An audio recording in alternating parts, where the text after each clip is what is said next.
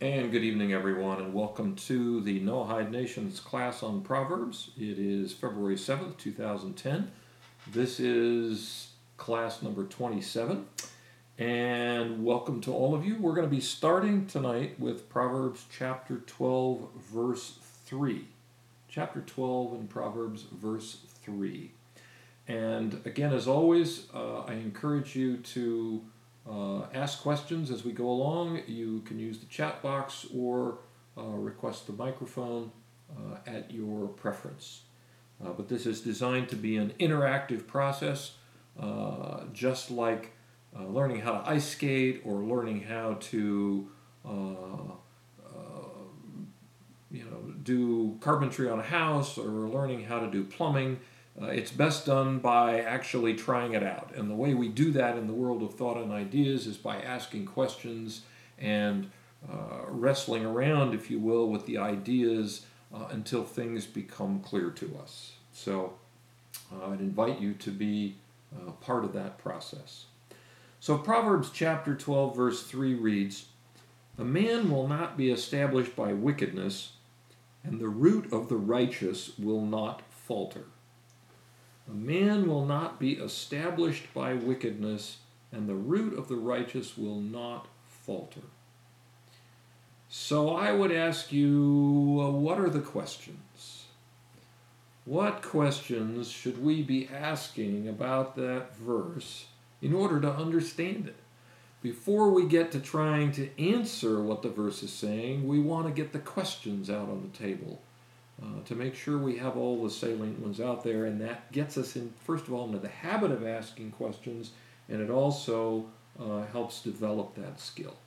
So what questions would we ask in order to understand the verse, "A man will not be established by wickedness, and the root of the righteous will not falter"? Any thoughts? Again, you can put those in the text box or request a microphone. A man will not be established by wickedness, and the root of the righteous will not falter. What could we ask?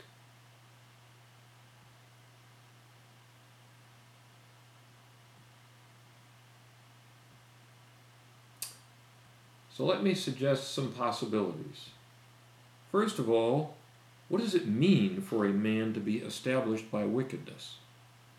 Because it says a man will not be established by wickedness. Well, what does it mean for someone to be established by wickedness?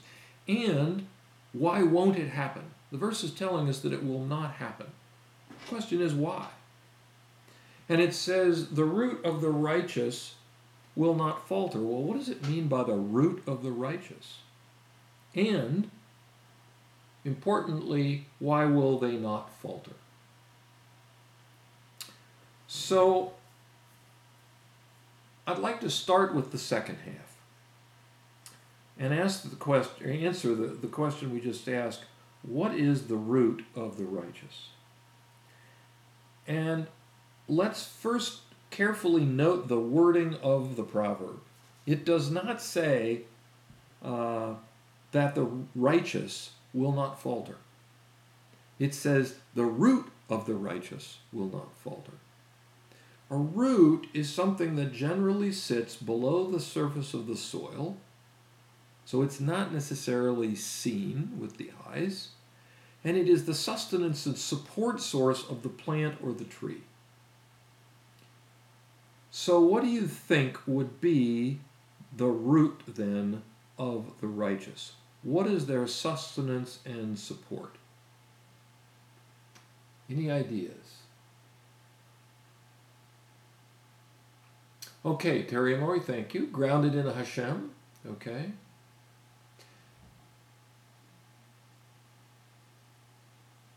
Okay, Amit, you said, I think it's about the root of truth in the mind of a righteous man. Yes, and I think, you're both correct. And Terry and Lori, we're going to zero in a little more specifically, and I think, Amit, you're getting us on the right track. I will suggest that the root of the righteous is their knowledge of Torah. Okay, and Amit, you've focused in on the mind of the righteous man, which is clearly where the righteous people are. They're in the world of ideas, so this is about what's going on in their mind. While their good deeds may be fruit on the branches of the tree, the root of that fruit is the righteous person's knowledge of Torah and his ability to think clearly in the world of ideas, in the world of understanding, in the world of consequences. That supplies the nutrients and support for the righteous person's good deeds. So even if the righteous person falters or is forcefully cut down, the roots still remain, and new growth can begin from those roots.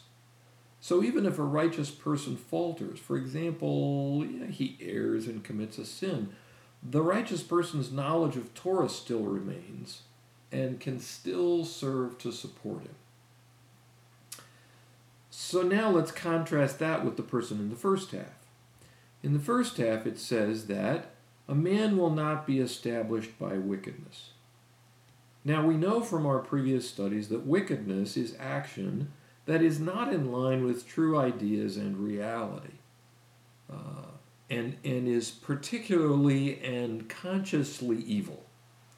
So it should really come as no surprise that a man couldn't be established by this, because in this context, I'm going to suggest that the word established means that the person has a solid foundation that's going to last over time. But how could that possibly happen for someone who is wicked? How could a foundation, one that would last, be built on actions that are a result of incorrect ideas and that are inconsistent with true ideas and reality? It's an impossibility.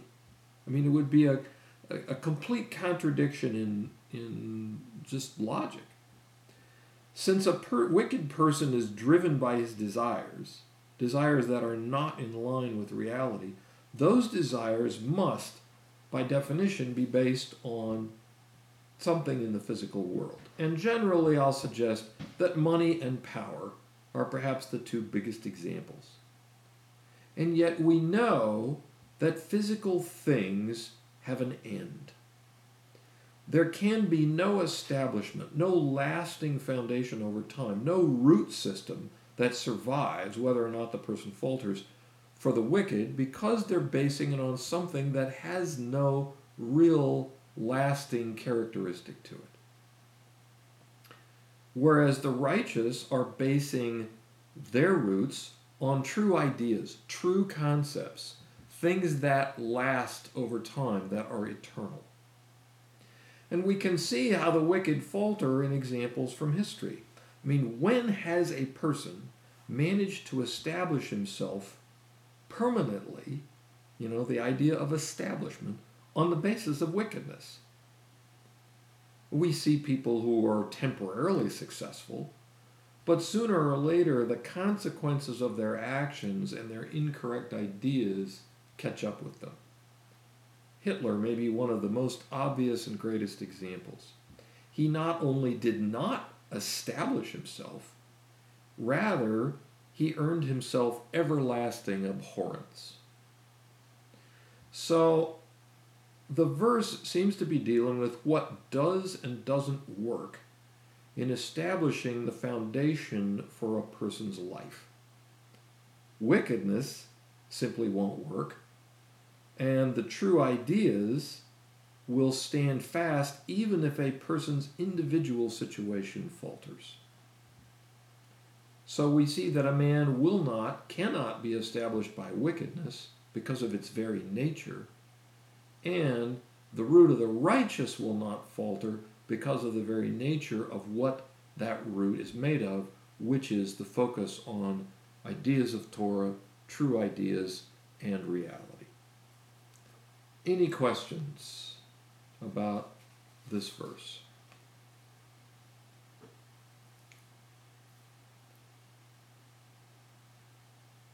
Okay, I'll take no response as a no.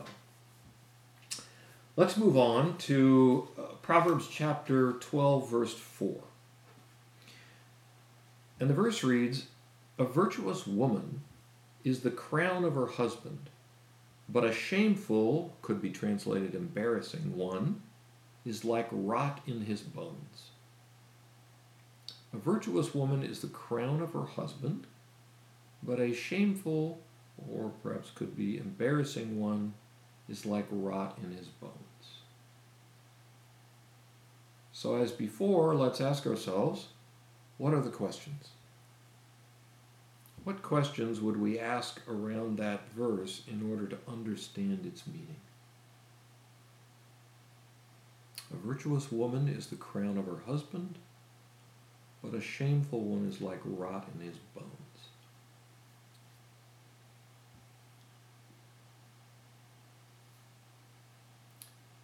Okay, Prescott, a capable wife is a crown for her husband, but an incompetent one is like rot in his bones. Okay, slightly different translation, but generally I think focused in the, JPS version, thank you. Generally focused in the same direction. So, Amit, you said, I think it says that like root, truth and commandments of Hashem are firmly rooted in a righteous man's mind, else he is not righteous. Okay, but how does that relate to a virtuous or capable woman?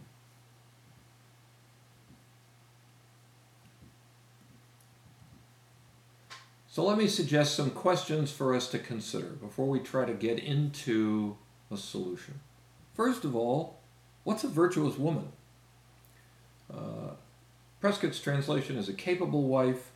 The Hebrew is Ashes Chayil, often translated virtuous, but can be translated other ways. What is a person like that? When we talk about a virtuous woman, what does that mean? And then, how is a virtuous woman a crown to her husband? I mean, it's an interesting metaphor that King Solomon's creating here. Men don't wear their wives around their heads. So what is he referring to when he says it's a crown to her husband? It's obviously some kind of a metaphor. And then, why is a shameful woman like rot in his bones? So I'd like to suggest that Proverbs defines a virtuous woman at the end of the book, in chapter 31. The very end of Proverbs is a fairly famous section about the Ashes Chayil, the virtuous woman. And while the detailed coverage of that is a study for another time, let me summarize it by saying my understanding, based on my studies with Rabbi Moskowitz, is that a virtuous woman represents a woman of Proverbs. This is someone who completely lives the life of Proverbs. And she's described in Proverbs 31, verse 10 through verse 31. And let me just read a couple of some of the sentences here. I'm reading from the Art Scroll Tanakh, and it says, an accomplished woman who can find, far beyond pearls is her value. Her husband's heart relies on her, he shall lack no fortune, she bestows goodness upon him, never evil all the days of her life. She seeks wool and flax, and her hands work willingly. I'm going to skip around just a little bit. She envisions a field and buys it. From the fruit of her handiwork, she plants a vineyard. She discerns that her enterprise is good. Her lamp is not snuffed out by night. She stretches out her hands to the distaff, and her palms support the spindle. She's involved in, very practical, everyday things here. She spreads out her palms to the poor, and extends her hands to the destitute. She makes luxurious bedspreads for herself. And she makes a cloak and sells it, delivers a belt to the peddler. Strength and majesty are her raiment, and she joyfully awaits the last day. She opens her mouth with wisdom, and the teaching of kindness is on her tongue. And so on and so forth. She is the epitome of someone who is living the life of Proverbs. So let me pause and pick up on comments. uh, Prescott, very good. A crown is given by someone else, it's not taken. And you've said Hashem crowns a man with a virtuous woman, he is raised up by this blessing. And yes, we all I think it's hard for me to imagine a man who would not desire a wife like this. And Terry and Laura, yes, she cares about her husband and her children and her house.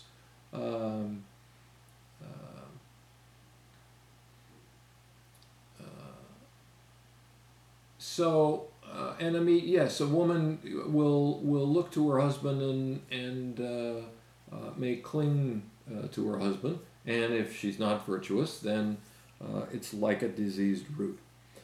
So, how is a virtuous woman a crown to her husband? Well, I'll suggest that a crown represents something that a person is noted for, or that represents a certain achievement, or provides him a certain level of dignity in the eyes of others. And in this case, a virtuous woman, compared to a crown, represents several things. First, I'll suggest that it represents the fact that the husband chose his wife wisely. The verse doesn't say that a beautiful woman is a crown to her husband, or, necessarily a rich woman is a crown to her husband, or any other specific attribute. It identifies a virtuous woman, which represents practical wisdom at its highest. And so everything she's involved in, when he goes somewhere or so forth, and it's known that his wife is that person, that reflects back on him.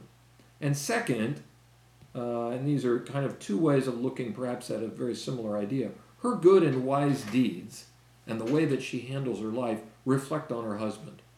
So she's a crown to him in two ways. One, in showing his good judgment in selecting her, and two, in reflecting back on him every day, because every time she does good deeds, there's that sort of tangential reflection back on her husband. Okay.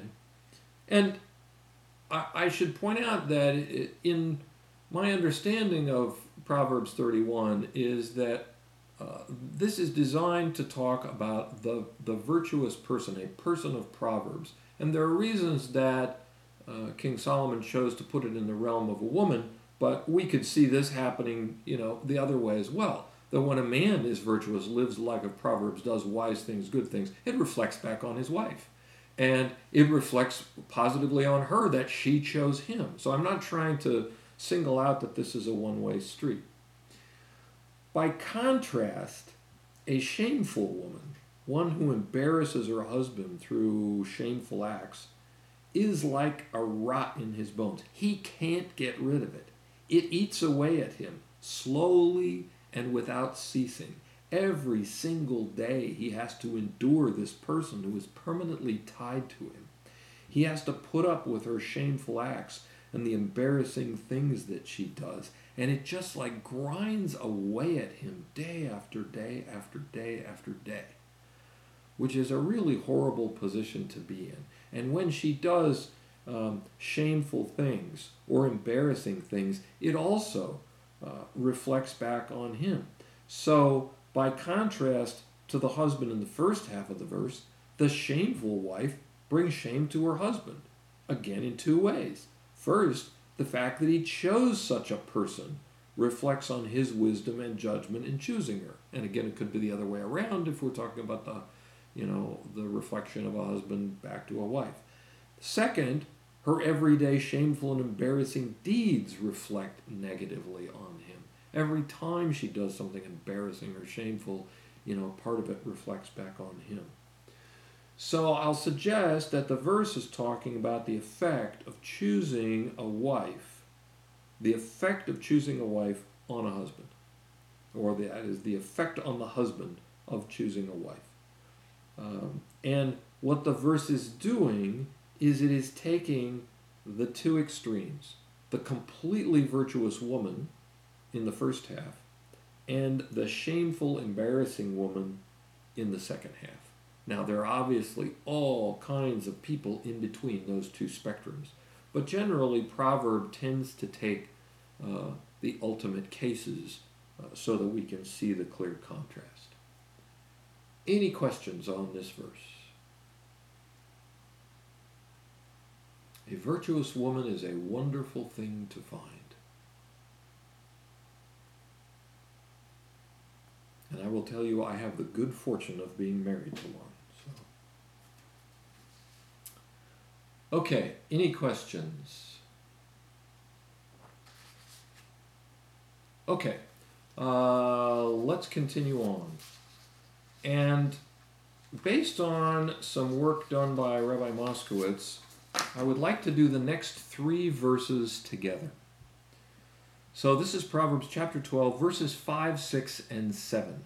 Sometimes in Mishlei, verses can be interpreted as a group because they have a common theme. Sometimes it's 2, in this case it's 3. And here are the verses. Verse 5. The thoughts of the righteous are justice, but the counsel of the wicked is deceit. The thoughts of the righteous are justice, but the counsel of the wicked is or are deceit. Verse 6. The words of the wicked are to lie in wait for blood, but the mouth of the upright shall deliver them. The words of the wicked are to lie in wait for blood, but the mouth of the upright shall deliver them.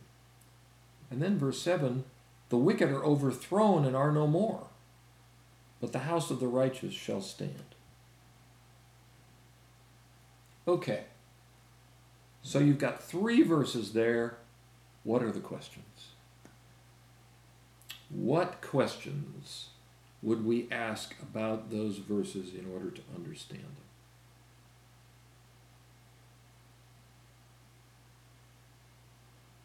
Any ideas? What kinds of questions?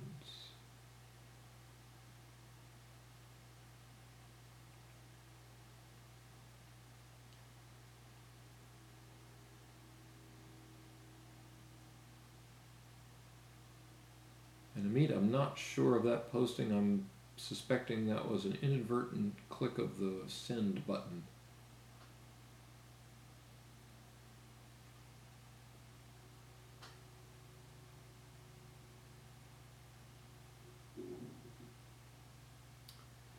So here are some thoughts to get us started.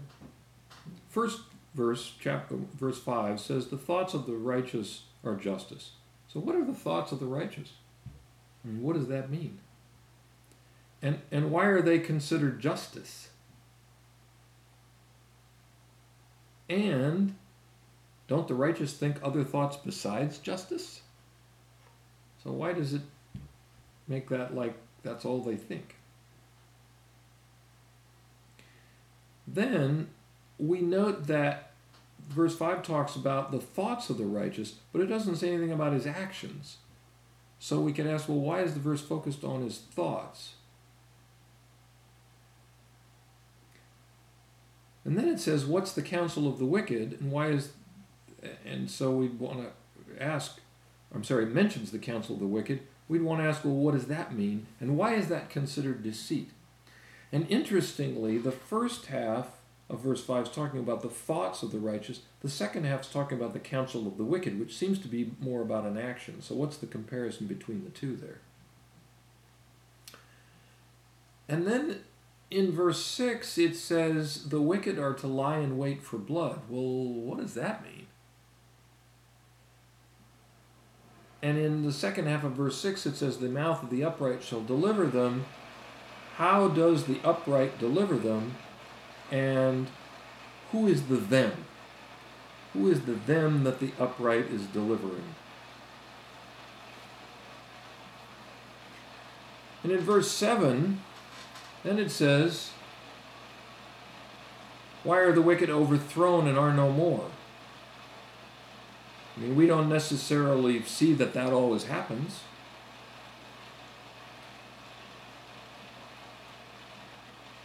And what's the house of the righteous mean? And what is the theme between all three of these verses? Okay, and let me pause and look at comments. Terry and Laura, you mentioned words of the righteous say much, with truth as the root, while the unrighteous lie. Okay, and have no truth. Okay, good point. Good point. So, first, let's talk about the thoughts of the righteous. I'll suggest to you that justice, and again, I am sharing with you ideas, and as with all of these, virtually all of these classes, ideas that I have received from my teacher, Rabbi Moskowitz.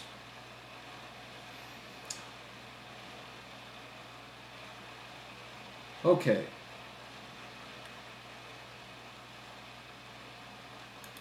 Okay, thank you. I'll suggest that justice is a result of a person's knowledge of God. That the source of the righteous person's justice is his knowledge of God. It's not a particular area of thought, it's a basic foundation of his thoughts. That is, the righteous person is focused on thinking about justice and how to carry it out. This is a very basic thing to them. That is what their whole mindset is about. Okay? They see the big picture of the world, how they fit into it, and how they are just one little piece in the giant sea of humanity. They are not self-focused. Yes, they take care of themselves, but that's a very practical thing. Their thoughts are all about God and the systems that He created and how they can work with and benefit mankind. So they see themselves as a part of that. So, for example, a righteous person, when executing a business deal, would be thinking about the total impact of that, not just, okay, how can I maximize my own profit? He'd also be thinking about the other party. Is this a win for them? Is this a good thing? Is there any potentially larger impact on society? Another example, if a righteous person was asked for advice, the righteous person would be thinking about what's best for all parties involved and how do I further good and true ideas in the world. I'm not focusing just on myself or any personal gain or ego gratification that I could get out of the situation. That's not where the righteous live. They live in the area of justice. So the thoughts of the righteous are all about justice. That's where they're focused. Okay, let me pause and check for questions here. Are words of the wicked so much harsh as to lie in wait for blood? Does it say the wicked things the wicked people say? Or think about the righteous. I mean, let's hold that thought for just a second. We're going to get there about the lying in wait for blood. The second half of verse 5 talks about the counsel of the wicked is deceit. So we talked about what the righteous are thinking about in the first half of verse 5. So what are the wicked thinking about? What's their counsel? Well, it's self-centered. It's all focused on getting what they want. It's about coming up with plans and schemes and ways to get the things they want, which generally will boil down to probably money and power. They are not concerned about the other person or society or whatever. They're scheming to cut corners and shortchange others in order to get their desires met. And again, we're talking about the wicked here, not just a middle-of-the-road person, a wicked person at the far end of the spectrum. So their counsel, the advice they would give someone else, is deceit. It's deceptive. It's dishonest. It's focused only on fooling the other person or aiding them to get what they want. So the purpose of the wicked person's plan is always for deceit. In other words, to get gain at the expense of others. And again, he's not thinking about other people, he's only thinking about himself and how he can get gain through other people. For the righteous, his relationship to others is always to benefit them. So this first verse is dealing with thoughts, that is, where the thought processes go for the righteous versus the wicked. Okay? Any questions so far on verse 5? Okay, so let's go on to verse 6, and Amit raised a question around the words of the wicked. Are they so harsh as to lie in wait for blood? So I'm going to suggest that an interpretation of what it means to lie in wait for blood, and that is the wicked person will murder to get what he wants. I mean, they're thinking about getting what they want, and they want it, and they will go to violent means to get it. And in the case of this verse, it's saying that they will murder to get it. Now, that presents a difficulty, because in the verse beforehand we said, well, the counsel of the wicked is deceit. So they are presenting plans and schemes and so forth and advice in order to get what they want. And Prescott, you're absolutely right. He's acting like an animal when he's wicked. He only cares about what he wants, and he's going to do whatever he needs to do to get it. So what happens between verse 5 and verse 6? Because it appears there's a contradiction there. And what Rabbi Moskowitz suggested is, or indicated is, the verses are showing a progression. At first, the wicked person makes his schemes and his plans to deceitfully get what he wants. That's his goal, to get what he wants, period. But when he can't get what he wants, if those plans fail, then he moves up to murder in order to get what he wants. He ambushes the person in order to get what he wants. There is a progression that happens here. And we're not talking about a person who does a one-time violent act out of passion. We're talking about an extreme case, a really wicked person. You could argue that not every wicked person goes to murder, but the ultimate case does. So to digress on this point, we could say that there are three kinds of people. Those who consciously choose to live their lives based on thought and true ideas, people we would call the righteous. Then there are those who choose to become totally wicked, totally committed to their emotional desires no matter what. And then there's a third category of what we could call mediocrity.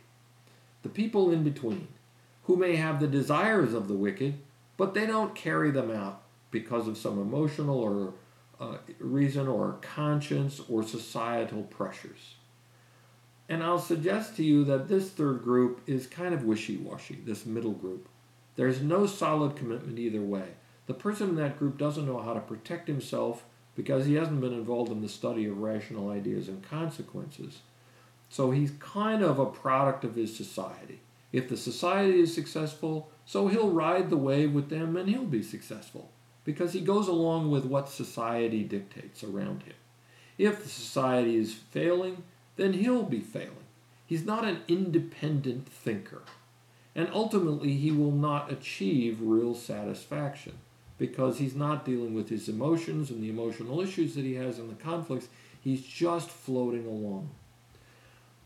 By contrast, for the wicked and the righteous, they are the cause of the life around them. They make things happen. They make decisions. The mediocre don't really make decisions. They're more controlled by society. They're like sort of a herd mentality. The wicked have definitely gone down the road of letting their emotions and their emotional desires guide their lives. This is like a Hitler type person. There's no wishy-washiness there. It's a complete commitment. A person like that has a plan. It's a total way of life. It's a total philosophy. Rabbi Moskowitz pointed out that Hitler wrote Mein Kampf. I mean, Hitler had a philosophy. It wasn't just a haphazard thing. He didn't just fall into this. It was based on passion and desires that he had. So this type of person progresses from evil schemes that are designed to fulfill his desires, indicated in verse 5, to ultimately murder in order to get what he wants. So verse 5 to verse 6 is showing us this progression. Okay, now let me pause and check comments here. Amit, you wrote, it says the future strife and injustice is symbolized by blood, the righteous by their words of compassion and justice calm or correct the wicked or prevent the evils. Is that correct? Very good question. So let's look at the second half of verse 6. So verse 5 says that the thoughts of the righteous are justice. Verse 6 says, the mouth of the upright shall deliver them. So there's a progression here as well. First, the righteous are thinking thoughts that are based on justice and the Torah approach to life. So, as we just discussed, they're thinking about how to benefit society and other people, not necessarily themselves. So, when it says the mouth of the upright, that means the words coming out of the mouth of an upright person. They're words of musar, of rational thinking, of seeing consequences, of how to avoid failures, of how to plan correctly and think through situations. They're words of wisdom. So it says the mouth of the upright shall deliver them. Who's the them? Well, the righteous know how to protect themselves, but the public, this group we were calling mediocrity, they are not protected.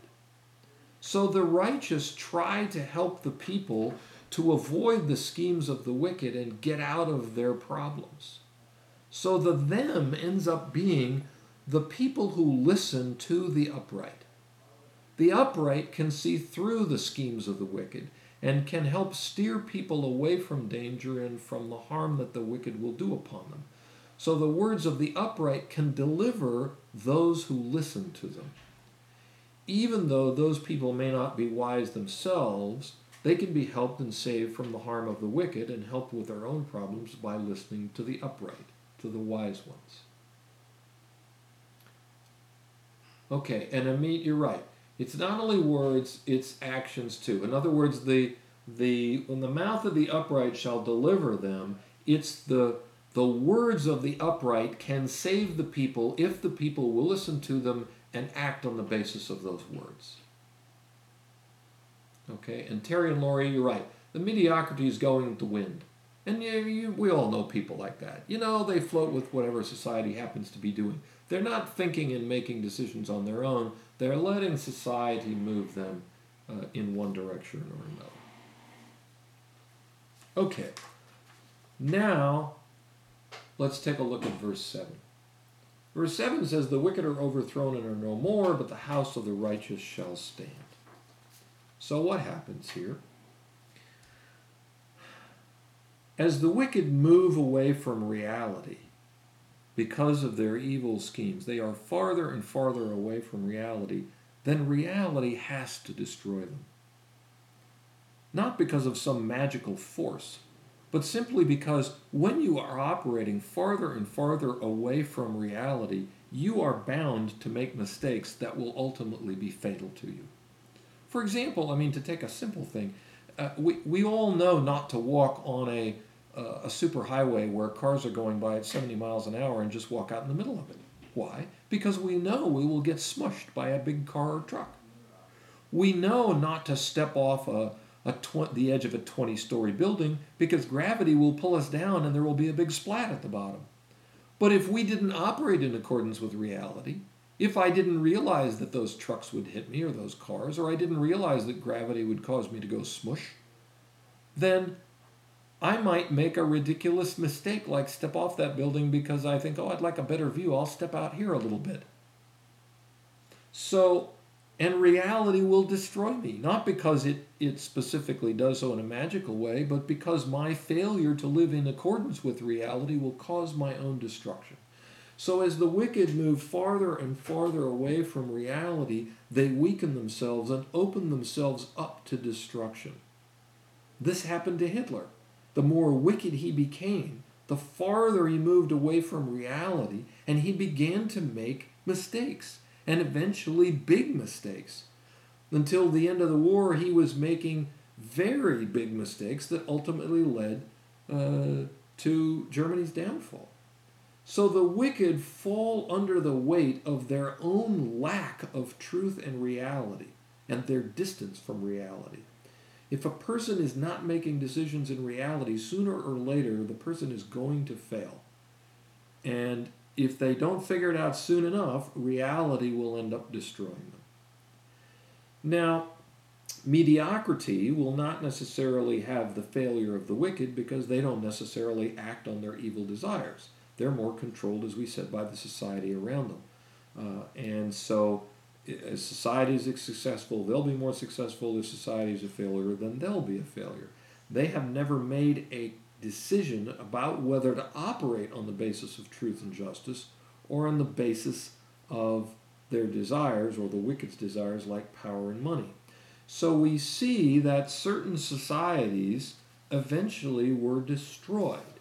They started out living practically, but then when they got most of the practical things taken care of, they started living according to their emotions, and then the societies ultimately destroyed. And that happened to Rome. They were eventually destroyed by barbarians. But the second half of the verse says, "But the house of the righteous shall stand." So the second half of verse 7 is contrasting what happens to the righteous in comparison to the destruction of the wicked. Since the righteous are basing their lives on true ideas and reality, their house will stand. And I'm interpreting their house as the dwelling in which they occupy. The righteous are constantly involved in truth and real ideas. That's the focus of their lives, and that will endure.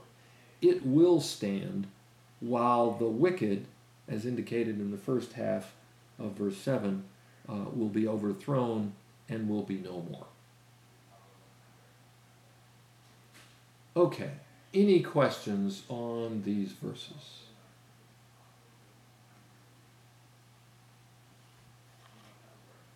Okay, and Terry and Laurie, you're right. We are to follow the laws that Hashem has put into place, and when we're living under the laws of nature like gravity, we better, or otherwise we're going to get really uncomfortable consequences. Not because God is reaching out and whacking at us, but because, that's the natural consequence of our actions. And so it's up to us to use our minds to learn about those laws and understand them and act in accordance with them. Okay. Any other questions or comments on these verses? Okay. In that case, we'll stop here for tonight.